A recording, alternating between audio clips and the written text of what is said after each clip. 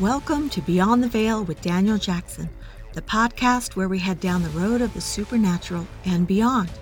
So, sit back and hold on as we take a ride together to what lies in the unknown and beyond the veil. Beyond the Veil with Daniel Jackson presents guest host, composer Christopher Jordan. Christopher composes instrumental music incorporating everything from frequencies from within the solar system to binaural beats and even brainwave frequencies. His soothing and calming music is designed to help listeners relax, and each track is designed to be used as a tool for meditation and to help listeners reach deeper levels of relaxation and self-exploration. And now your host, Daniel Jackson, with part 2 of Frequencies for Your Mind.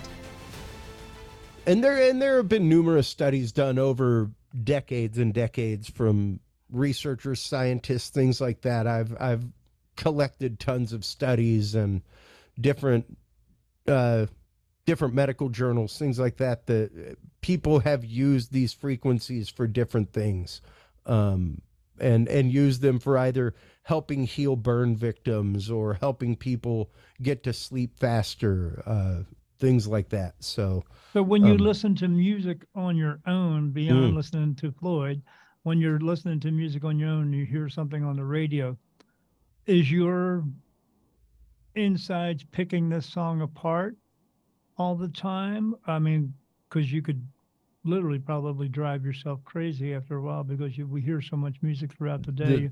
You walk into a store and you hear music. So are you picking that apart, or do you just get to a point where you hear a song and you go, that song sucks? So well, that song sucks happens first. Immediately. Is that as soon as you turn on the suck country music? factor overrides all, Daniel. It's country music. Because there is no button for that on my board. Right. I cannot subtract the suck from a song, Yeah. or from an artist, despite what you think all those knobs and faders do. I can't make them. I can't make them good. Yeah. Yeah. The artist. The artist is. I can make things sound cool. I can even make bad things sound cool, but I can't make them sound good. Right. Do you think to yourself, this artist is no artist? That's for sure. So, it's one of those that when I listen to something, my first listen is always just a cursory listen for enjoyment.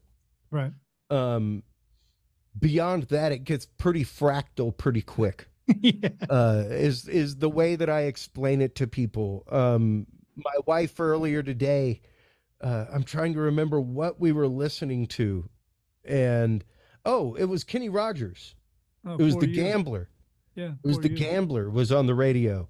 And I was like, I was like, listen to that one dude whose guitar line is like 3 times faster than everybody else in this guitar in this song. Like this one guitar part, she had to like listen to hear it. And she's like, how do you just hear all those and separate them? Right. Because they all kind of sound like a mishmash. They're all playing at the same time, but it's all layers in a cake. It's kind of like whenever a chef goes up and takes a bite of a cake, they can spot the spices and things like that. So I did the same thing. Well, when I was playing in a band, I was getting the band where they need to be, being the drummer, being the backbeat, but I could pick up on everything around it. And I knew when someone was playing the wrong chords or was in the wrong place. And then I had to look at them and give a cue. It's the concept of seeing the forest and the trees. Yes, absolutely. At the same time. Yeah. At the same time. Because as an engineer, I have to have a scope of what's happening in the room and the nuance that changes what's happening in the room. Right, because you got to make sure everything is going to fit together. Yeah, well, everything has its sonic place. Everything has its place within the realm of an equalizer and where it belongs sonically in a mix. Like I can't put too much high end in your kick drum; it'll start drowning out your snare. Right. Yeah, absolutely. And those two things provide different percussions to move the song. And when they're muddled, the song's muddled. Yes. Our brains are muddled when we don't clarify things, when we don't give it clear path. And that's kind of what this helps do, is help provide a way by which to get to a clear path, I guess. Right. You know, I mean, because like you said, everyone's different. Everyone's going to hear it differently and feel it differently. And yeah, I heard a guitar player say this one time where he said, you know, he's played up on stage for 40, 50 years now. And it's not just the road weary part that takes a toll on his body, but it's also it also gets torn apart sonically by the different things that are happening on that stage at the same time. Yeah, absolutely. Absolutely. And, you know, even in that token, the energy expenditure that you are putting out. Right. You know, I explain to my wife all the time, it's not necessarily my work that wears me out. It's the being on. Right. It's the face that I have to keep. It's hold on, let me go see what I can do for you. Right. Let me go find out real quick. That's what it is. And it is that maintaining a frequency, you know, the same way that after a long meditation session, you are wiped out, like you're tired. Oh, sure. You know, you would think that a long meditation session would maybe invigorate you, things like that. But you're going, depending on the meditation, you could be going through the same exact mental workout as if you are actively playing in a symphony orchestra. Right, because now your focus is in a different place than just, you know, you could write things down and make a list or have a list inside of your mind. But once you've cleared everything out and you're getting a different type of message that's coming through to you, it's different from anything else you've ever had. You don't realize how much it actually wears you down doing that because of the focus it takes. Oh, absolutely. Absolutely. I mean, a prime example is whenever I'm done with the show, Daniel, I am ravenously hungry. Me too. Like ravenously. And it's because I just spent like 2-3 hours talking to somebody and using all that brain butter, using all my proteins to feed my brain and keep it limber and keep it moving. Right. You know, our bodies literally react to everything around us, and our brains are actively a transducer. It's interesting how not only do they react to frequencies from outside, but can generate those frequencies as well. Right. So, right, because but for those who actually who it resonates with. Yeah. Well, and it's the fact of much like anybody who works out on a treadmill could probably go out and take down your average person in a speed walking contest because they're used to walking on a moving object. Yeah. They aren't walking on just a flat surface. Yeah, you know, that's a different level of balance. That's a different level of skill. So they're slightly better. And that's just it. The binaural beats, things like that kind of help reinforce what your brain already naturally does. Right. And helps them produce it more readily. Sure, because you're like I said, you're clearing yourself of all the garbage that's going on in your mind, but you're still going. You don't stop going. It's just a different direction that you're going in. Exactly. Yeah, it's pretty remarkable. So how many instruments do you actually play as a part of composing these songs together?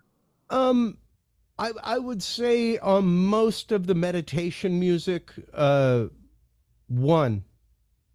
Just most of it is synthesized. Most of it is synthesizer. There are quite a few tracks where there's 3 or 4 instruments. A couple of them, a few of them where guitar is incorporated. Right. Things like that. Pretty much any time you hear what equivalates to a wail or anything like that in my music, that is a guitar tone. That's me on guitar. So yeah. And what's your average amount of tracks that you use before? Because I know some people will overlay, like musicians will put like 15 or 20 different tracks of guitar just on guitar. Bless them. God bless them. I do not have that kind of patience, Daniel. I have an engineer buddy that I've sent some stuff to here and there to, hey man, have fun with it. And I send him my tracks and he's like, dude, you still mix like it's 1972. Like your reverb is on the track. Like it's recorded on the track. It's not like you sent me some reverb settings or it's attached to a stem track digitally. Like, it's already in there. You recorded it. You baked it into the recording. Right. I can't do anything with that. No. You're supposed to just play, and then he'll add. He'll use his onboard gear to do that. I have all of this at my disposal, and I still literally use it like a big analog 4-track. Yeah. Sure. I am as commit to the mix as you can get musically. Yeah, you're mixing too much and you're trying to get somebody else to mix it. Yeah. And it's funny. I've said for years I don't really get emotionally attached to the music that I write when it comes to this stuff. Like when it comes to lyrics, things like that, I haven't written a lyric song in I don't know how long. I have hundreds.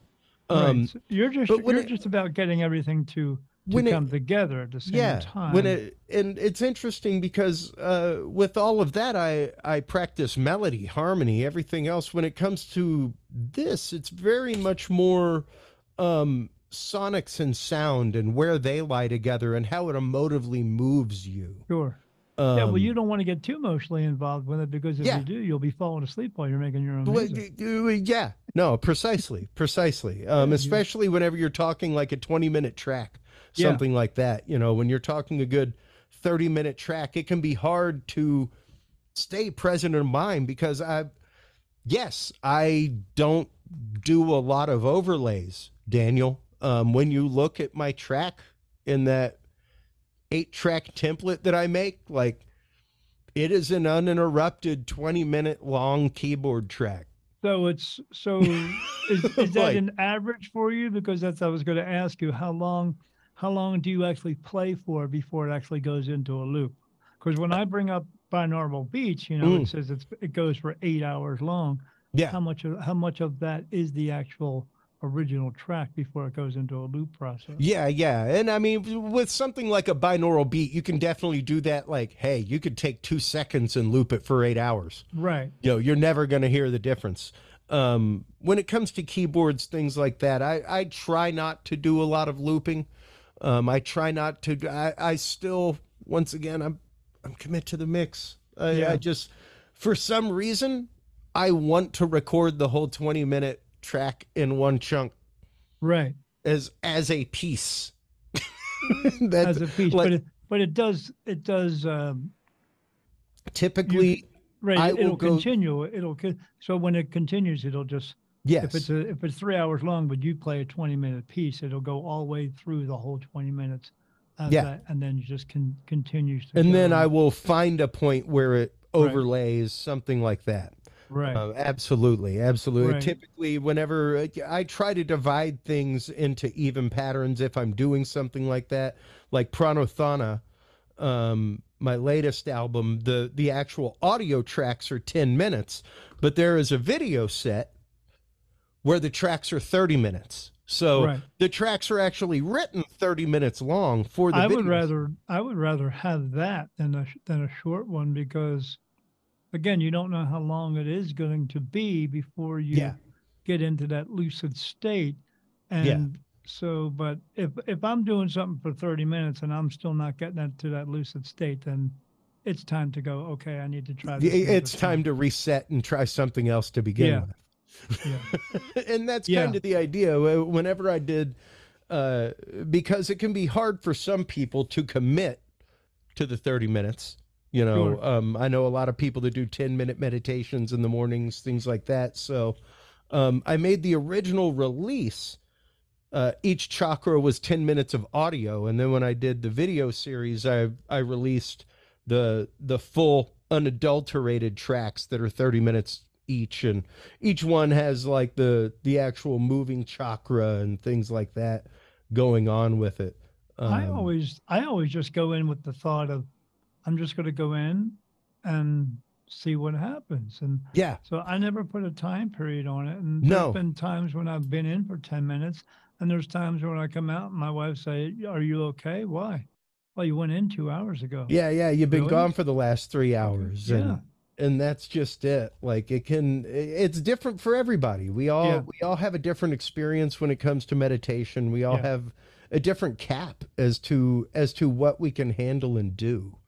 Yeah. So I don't ever do the guided meditation where someone's speaking, because I'm 56 and can't picture myself climbing up a freaking tree now. So why would I do it then, you know? So, but the video series it's pretty neat though. I mean, it's got the moving chakras. Well, if it wasn't buffering, it wasn't spinning. Yeah. It spins with the moving background, everything else. So is that what you do? Do you put all yours on a specific website for yourself, or do you have any that go on YouTube or something like that? I did some YouTube stuff for a while during the pandemic when I was active. I had actively not even finished the album yet when I was doing it. And it was so funny. I was like, I've never actually like sneak peeked an album like this. I've been, Pranothana, this new chakra album, is probably my longest work in progress. I have been working on it in aspects on and off for the last decade. Wow.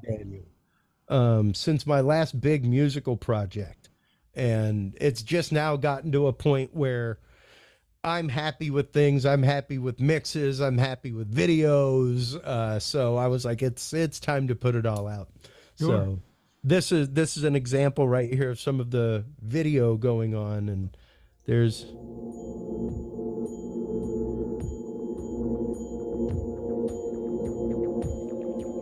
This is the third eye chakra.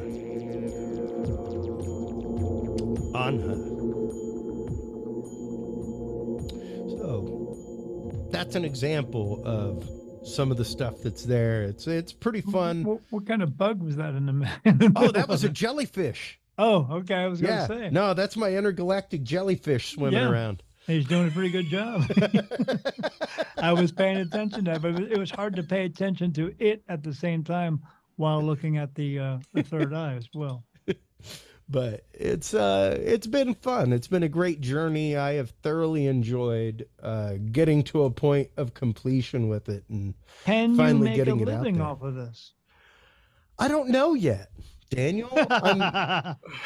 It's one of those. I love what I do. Sure. People have asked me that about my podcast. People have asked me that about my music for years. And it's like, man, I just have projects, man. Me too. I guess I could get into, I don't count my happiness with money. I don't. Yeah, no, like I have a couple sponsors. They basically pay for some platforms and some ads is what they pay for. They don't keep my lights on. This is a spare room in my house. Like this is my home. This is my home office. This is where I'm at every day, all day, if I'm not on the road working.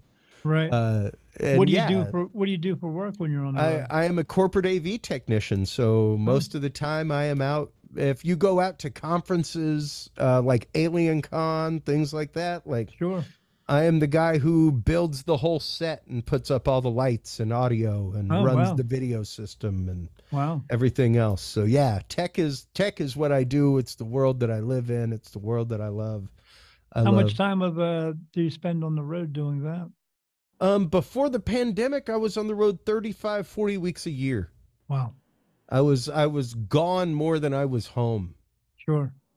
Now I have an client. I am proud enough to, with my company, be providing technicians like me locally now.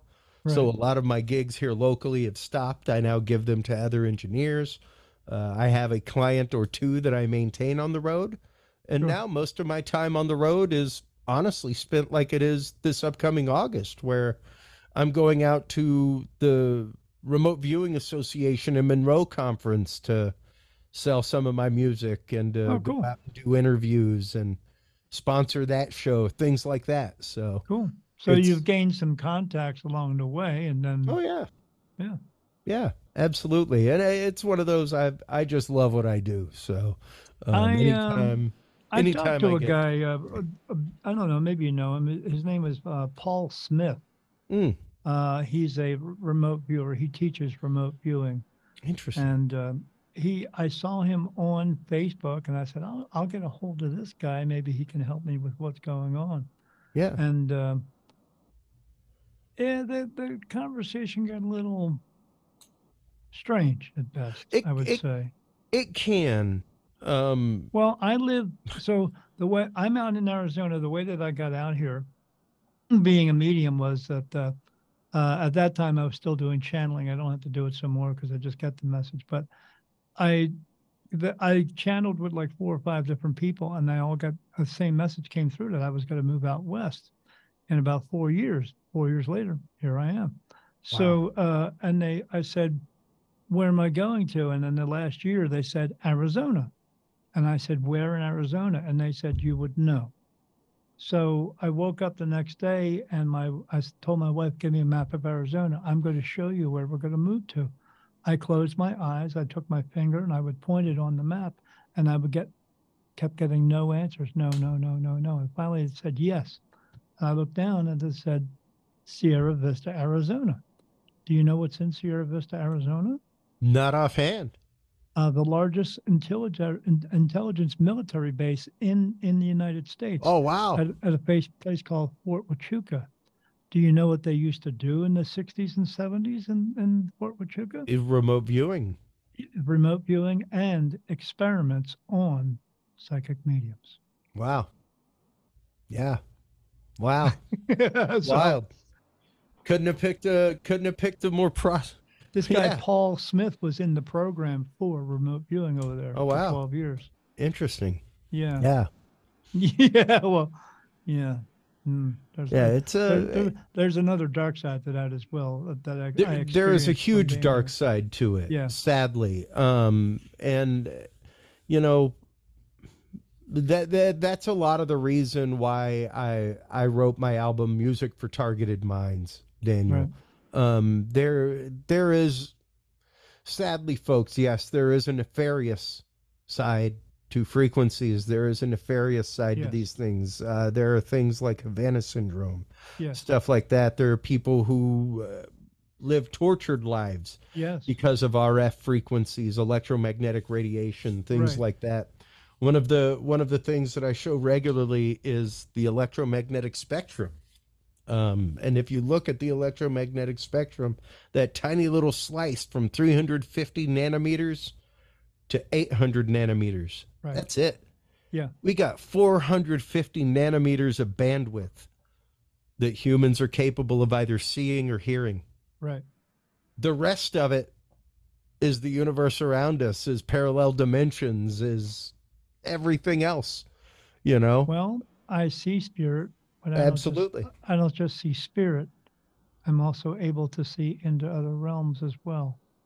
I see into what we would call also the earthbound realm, where spirit are earthbound, and then I also see into what we would call heaven, just another realm. I see that as well, and so I see beings from everything, and I don't just see people. I see dogs, cats, horses, cows, fish, and other beings as well. So I'm not sure even. I was just telling someone yesterday, I can't actually sit down and explain to every person what I see or what I hear or what I feel, because it is so much that every day is a new day. Something different happens. I close my eyes. I never know what I'm going to see, but I don't ever not see anything. Yeah, absolutely. So to describe that, but at least you have I mean, I know that's a small space for you to put everything into, but it's you know your space. That is just the slice of reality in which we live, Daniel. The rest of it surrounds us. It's all right there. That's just what the average person can see. Right, not that you aren't sensitive to the rest, not that you can't feel the rest. As long as we're connected to this meat suit, this is all we have. Exactly. This filter is blocking us from the rest of it. And go ahead. When you do an album, how long does it take you? How long does it take you to do an album? And I know, because being a musician, I get it. When do you know when to stop yourself and say, okay, this is done? It has become sooner rather than later for me, Daniel.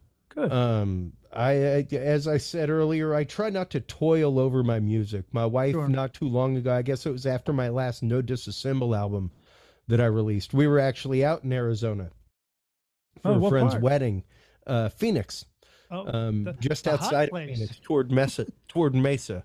Yeah, it's super hot up there. I'm it's in the insane right now. It's 115 today. All month, but I get it. But up it was 115 today down there. It was crazy. No. No. Yeah, no, thank you. No humidity, but it's still hot. Yeah, it doesn't matter. That's still hot, dude. Yeah.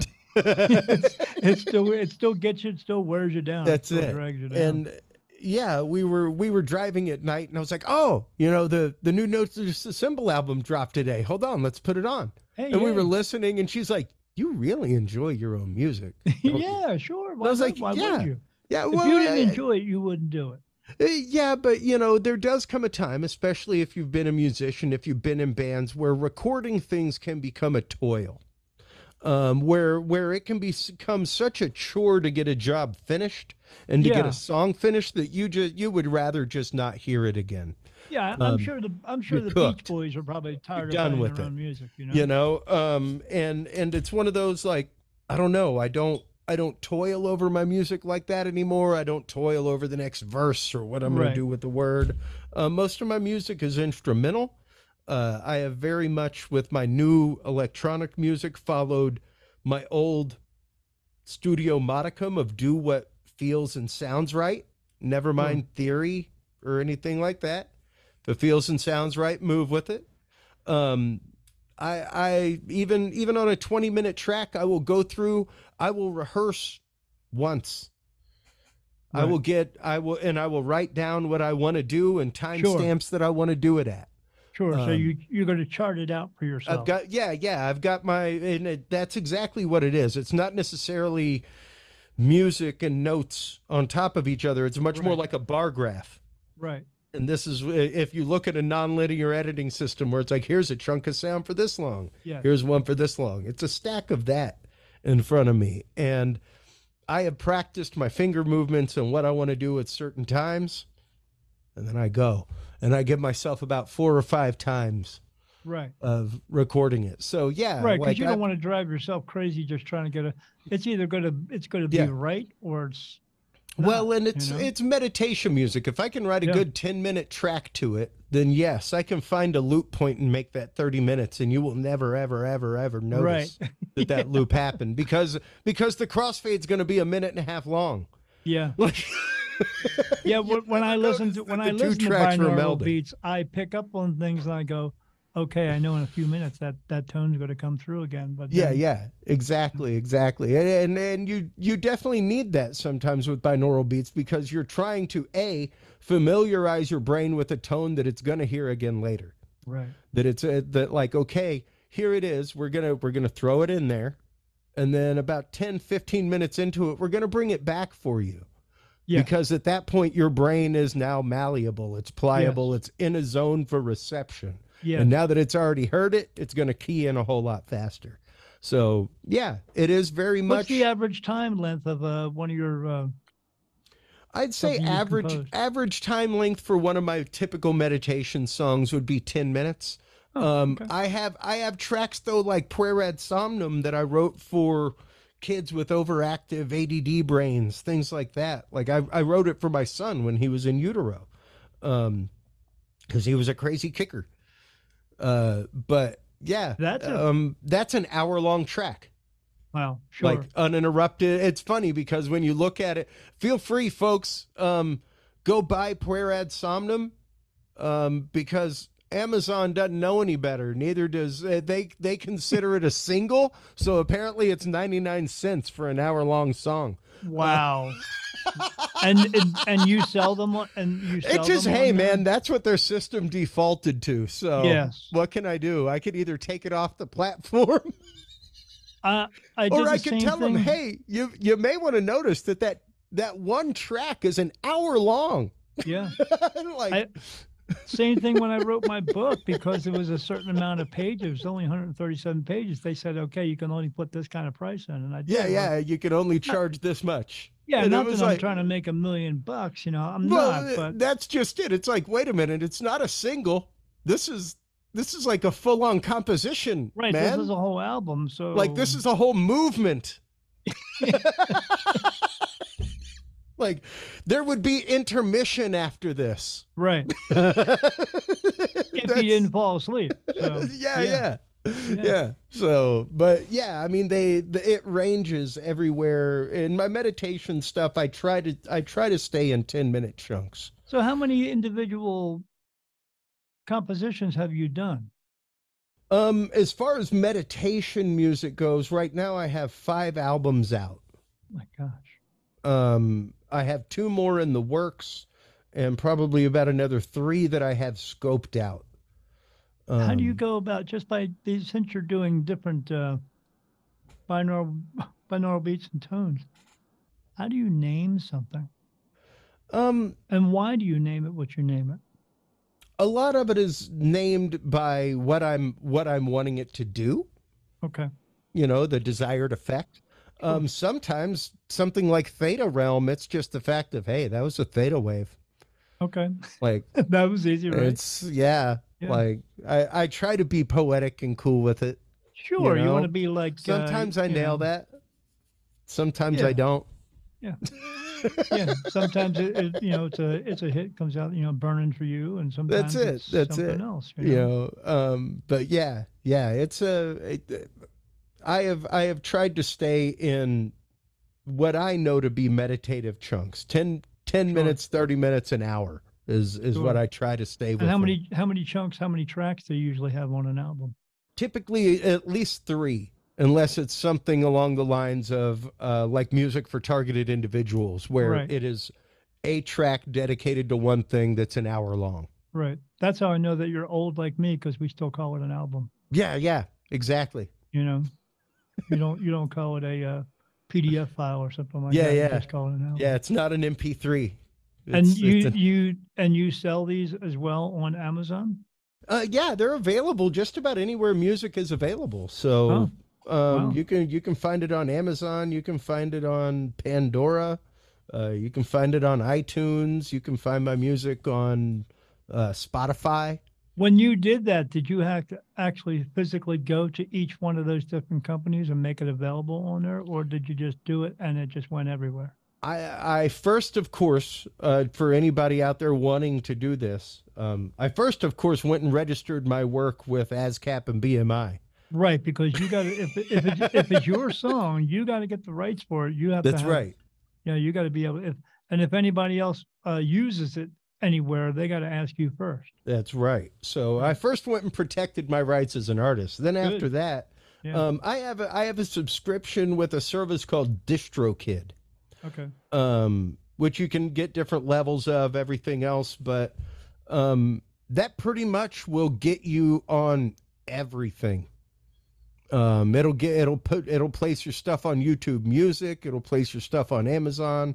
Anywhere that you give a check mark for, it'll put it out. Deezer, like it's. Yeah, well, like you said, you placed it on ASCAP just so you can get your rights. But I mean, there was a time when there was no rights, and somebody like Tone Loc can steal a Van Halen song and turn it into a $1 million hit.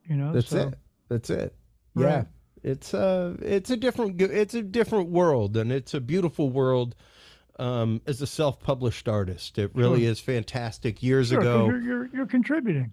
Well, and it was a nebulous process years ago, Daniel, trying to figure out how to get music out there, how to get it onto a platform, how to get CDs printed without just sitting on top of 1,000 CDs. Right. I no longer believe in a physical copy. Do you have 1,000 CDs sitting at home now? I do not. I do not. I don't even have 10 CDs sitting around. And I guess that's to a detriment sometimes. Like when I go to events, I've got QR codes that will take you to the purchase page where you can absolutely listen to it on your own mobile device, make sure you like it, and then you can buy it. And that's awesome too, because all they got to do is walk up and hit the code, and then if they actually want it, they got to pay for it. You don't have to. You're not involved in that, and you just. I don't have to truck a bunch of CDs and DVDs around the country and maybe break them in shipping. I have get TSA that. destroy them. all that kind of stuff. So yeah, I do events I just did an event last weekend, and I got to do another one coming up soon. Yeah, you got to ship all those books there. Yeah, I bring them with us. We always bring about 50 to 100 books with us, and and people are normally coming for readings, but over the weekend I did sell 10 books. So wow. I have to keep them with me in order to do that. So, but we have to order them from Amazon. So we that's have to right. Get an author's book, you get the author's discount and everything. Yeah. You get them at cost of printing, but but at the same token, it's still one of those like you gotta truck them with you. You gotta have like a spare suitcase that you're paying for to throw them in. You know, the problem, and the problem with that is. We ordered some books one time. I'm at their discretion of what they print out. And we ordered some books one time, and they showed up, and the ink on the back of it made me look like I was a Smurf. Oh, I was blue. Oh, no. And then the next one came out, I was gray, and I was like, oh, they're missing colors in their print. Yeah, so somebody's getting a special edition, Yeah, exactly. But not really. Get the special red edition. The Daniel Jackson White Album. Yeah. I always sign it to them, something like that. But yeah, they're going to get the white album this time instead of the blue one. But so where can people find you? What? Because we will list your websites on the podcast itself. But tell my listeners where they can find you. Absolutely. Just find you online. We don't want them to come to your house, Chris. If you can find my house, good on you. Yeah. I try and keep that well hidden.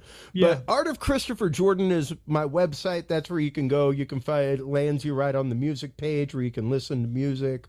There's a video page there, pictures, all kinds of things. There's a custom music link there. So if you are a targeted individual or if you'd like some custom made meditation music, that can be accommodated. We can definitely do that.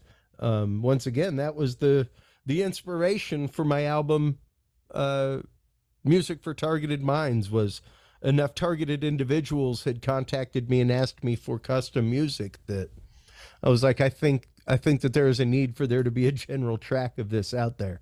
Sure. So I made it.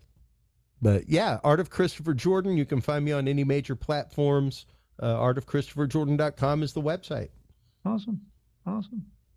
And so are you just doing albums? Is that what you do? Have you written any books or tried to write any books? I am working on a book. I'm working on a book. Probably we'll see what happens here in the next year or so. Things are a bit crazed sometimes in my life. If anything, you may see a documentary or two come from me before an actual book. Well, if you're going to do something, I would start doing something now. They just had the UFO hearings today. Yes, they did. I was tuned into that before our conversation. Yeah, I'm looking forward to watching it later with my wife. And I heard some revelation type things. There was some big revelation things in there that I think a lot of people in the chats kind of made fun of, and it was one of those like, whoa, man. I don't think you realize how serious the implication of this being said on the floor of Congress is right now. Like, I really don't think you're grasping that. It could be very dangerous for people. There's some things that I talk about in my when I go, I do interviews on other shows as well. Like you have a show, I have a show, and I've done probably like 150 of them in the past 2 years. And I say some things on there. I always tell the people, when you're doing your show, if you want to edit whatever you want to, and they always ask, is there anything you want to listen to? And I'll edit it for you. I say, if I say it, I don't want it to be edited. So yeah. Well, and it's funny because I speak at quite a few podcasting events, things like that, on podcasting panels, and mainly because I come from the world of broadcast and am an engineer. Like, this is what I do for a living. I edit podcasts for fun for people. Like, it's not what I do for a living. But it's one of those, when I'm asked about editing, I literally typically go, edit what? Because I don't edit anything on my show. You may hear some soft, like, noise reduction or some volume leveling to get us at the same thing. But but yeah, like, man, I've got people giving their experience of being abducted by UFOs, dude. Like, I could chop things up and make them say whatever the heck I wanted. Right. That ain't cool. Yeah, but like TV does. Yeah. So, Yeah. No, it's like, this is sometimes people's most intimate moment in the world. And I'm going to edit that. I'm going to just decide what purview there is over that. Even when it comes to stammers, us, like, that is the way somebody's brain naturally thinks. Good God, if that person had a stutter, would you be editing everyone out? Like, what kind of? Yeah. I that's why when I do a podcast, or if I our own podcast, I don't like to script it. I just like to go with the flow, because you just never know what's going to come out, and that's what I'm looking for to come out. So and that's just it. You know, it's one of those. What I cut out may be the most interesting thing in the world to a listener, and it may utterly detract from that person's actual message or experience. Right. You know, in the world of live broadcast TV and radio that I worked in, the closest thing we had to, quote, editing was that's it. And you better be quick. You better be quick on that button. You better be listening as an engineer. I think I had to use that button 3 times. In my whole career live. And your whole, and the person on the other side of hearing that button goes, I know what that word was. Yeah. Absolutely. That was awesome. It was one of those, like, I had to be present of mind, and I had to be present of mind to know partway through that word and be quick enough to hit that button. Yeah, because there's only a little bit of delay, and you got to catch that delay, you know? Yeah, so. I've got like a 3-second studio delay before it hits live. You know, that's it. Yeah, some radio stations have a guy who just sits there and waits for that. That's his job. That's his job, man. The red not button. Me. I don't like to. I want to push their buttons, but in a different way, so that they'll say things that I want to hear them say, because I don't want them to hold back the truth. But it's a beautiful day and age, though, Daniel, where we can have these conversations without fear of ridicule, where we can have these conversations publicly. Used to be, you know, if you couldn't get on Art Bell, you probably weren't having the conversation. Right. You know, there were a couple other shows. Whitley Strieber had one. There were maybe 3 or 4 shows in that vein out there. George Norrie, that type of thing. Now with the world of podcasting, everybody's out there. Everybody's out there. Everybody has the opportunity for a voice. Everybody has the opportunity for their opinion to be heard. Yeah, I mean, you and I have a studio the conversation. Like this. You know, you have your studio, I have my studio. I have had people on my show or I was on their show and their studio was inside of a closet. Oh yeah, absolutely. Talking on a phone or something like that. So yeah, there's many possible different ways to get your voice or get your message out there. It's just that's right. It just depends upon if you want to do it and how long you want to do it for, and if you can keep up the momentum by creating as much as you can. You know, but some of these podcasts just run out. You know, we've been going for 2 years now, and we do it because we love it. I want to get there's information that I want people to know, because when I do my thing, you know, that's one thing, but I have people on like yourself who things that I'm partially aware of, but I don't know all the ins and outs, and I want someone like yourself who's going to come in here and explain everything, because people want to hear everything. They don't want to be talking to the doctor that gives them a bunch of jargon. They want to hear the truth. Oh yeah, absolutely. And that's just it. Having your chance to share truth, having your chance to be able to talk about these things unabashed is fantastic for society, humanity, psychology, everything. It's great. So thanks so much for having me on, Dave. Oh, thanks for being on the show. I appreciate it. And absolutely. As I want to tell everybody, as I always tell everybody, I hope you have a great day, but be good and try not to do any stupid shit. Have a great day from Beyond the Veil with Daniel Jackson, me, and Christopher Jordan. Have a great day. Goodbye. Bye-bye, guys. This was Beyond the Veil with Daniel Jackson with composer Christopher Jordan and part 2 of Frequencies for Your Mind. For more information about Christopher, visit his website at artofchristopherjordan.com. Thanks for watching, and we'll see you next time on Beyond the Veil with Daniel Jackson.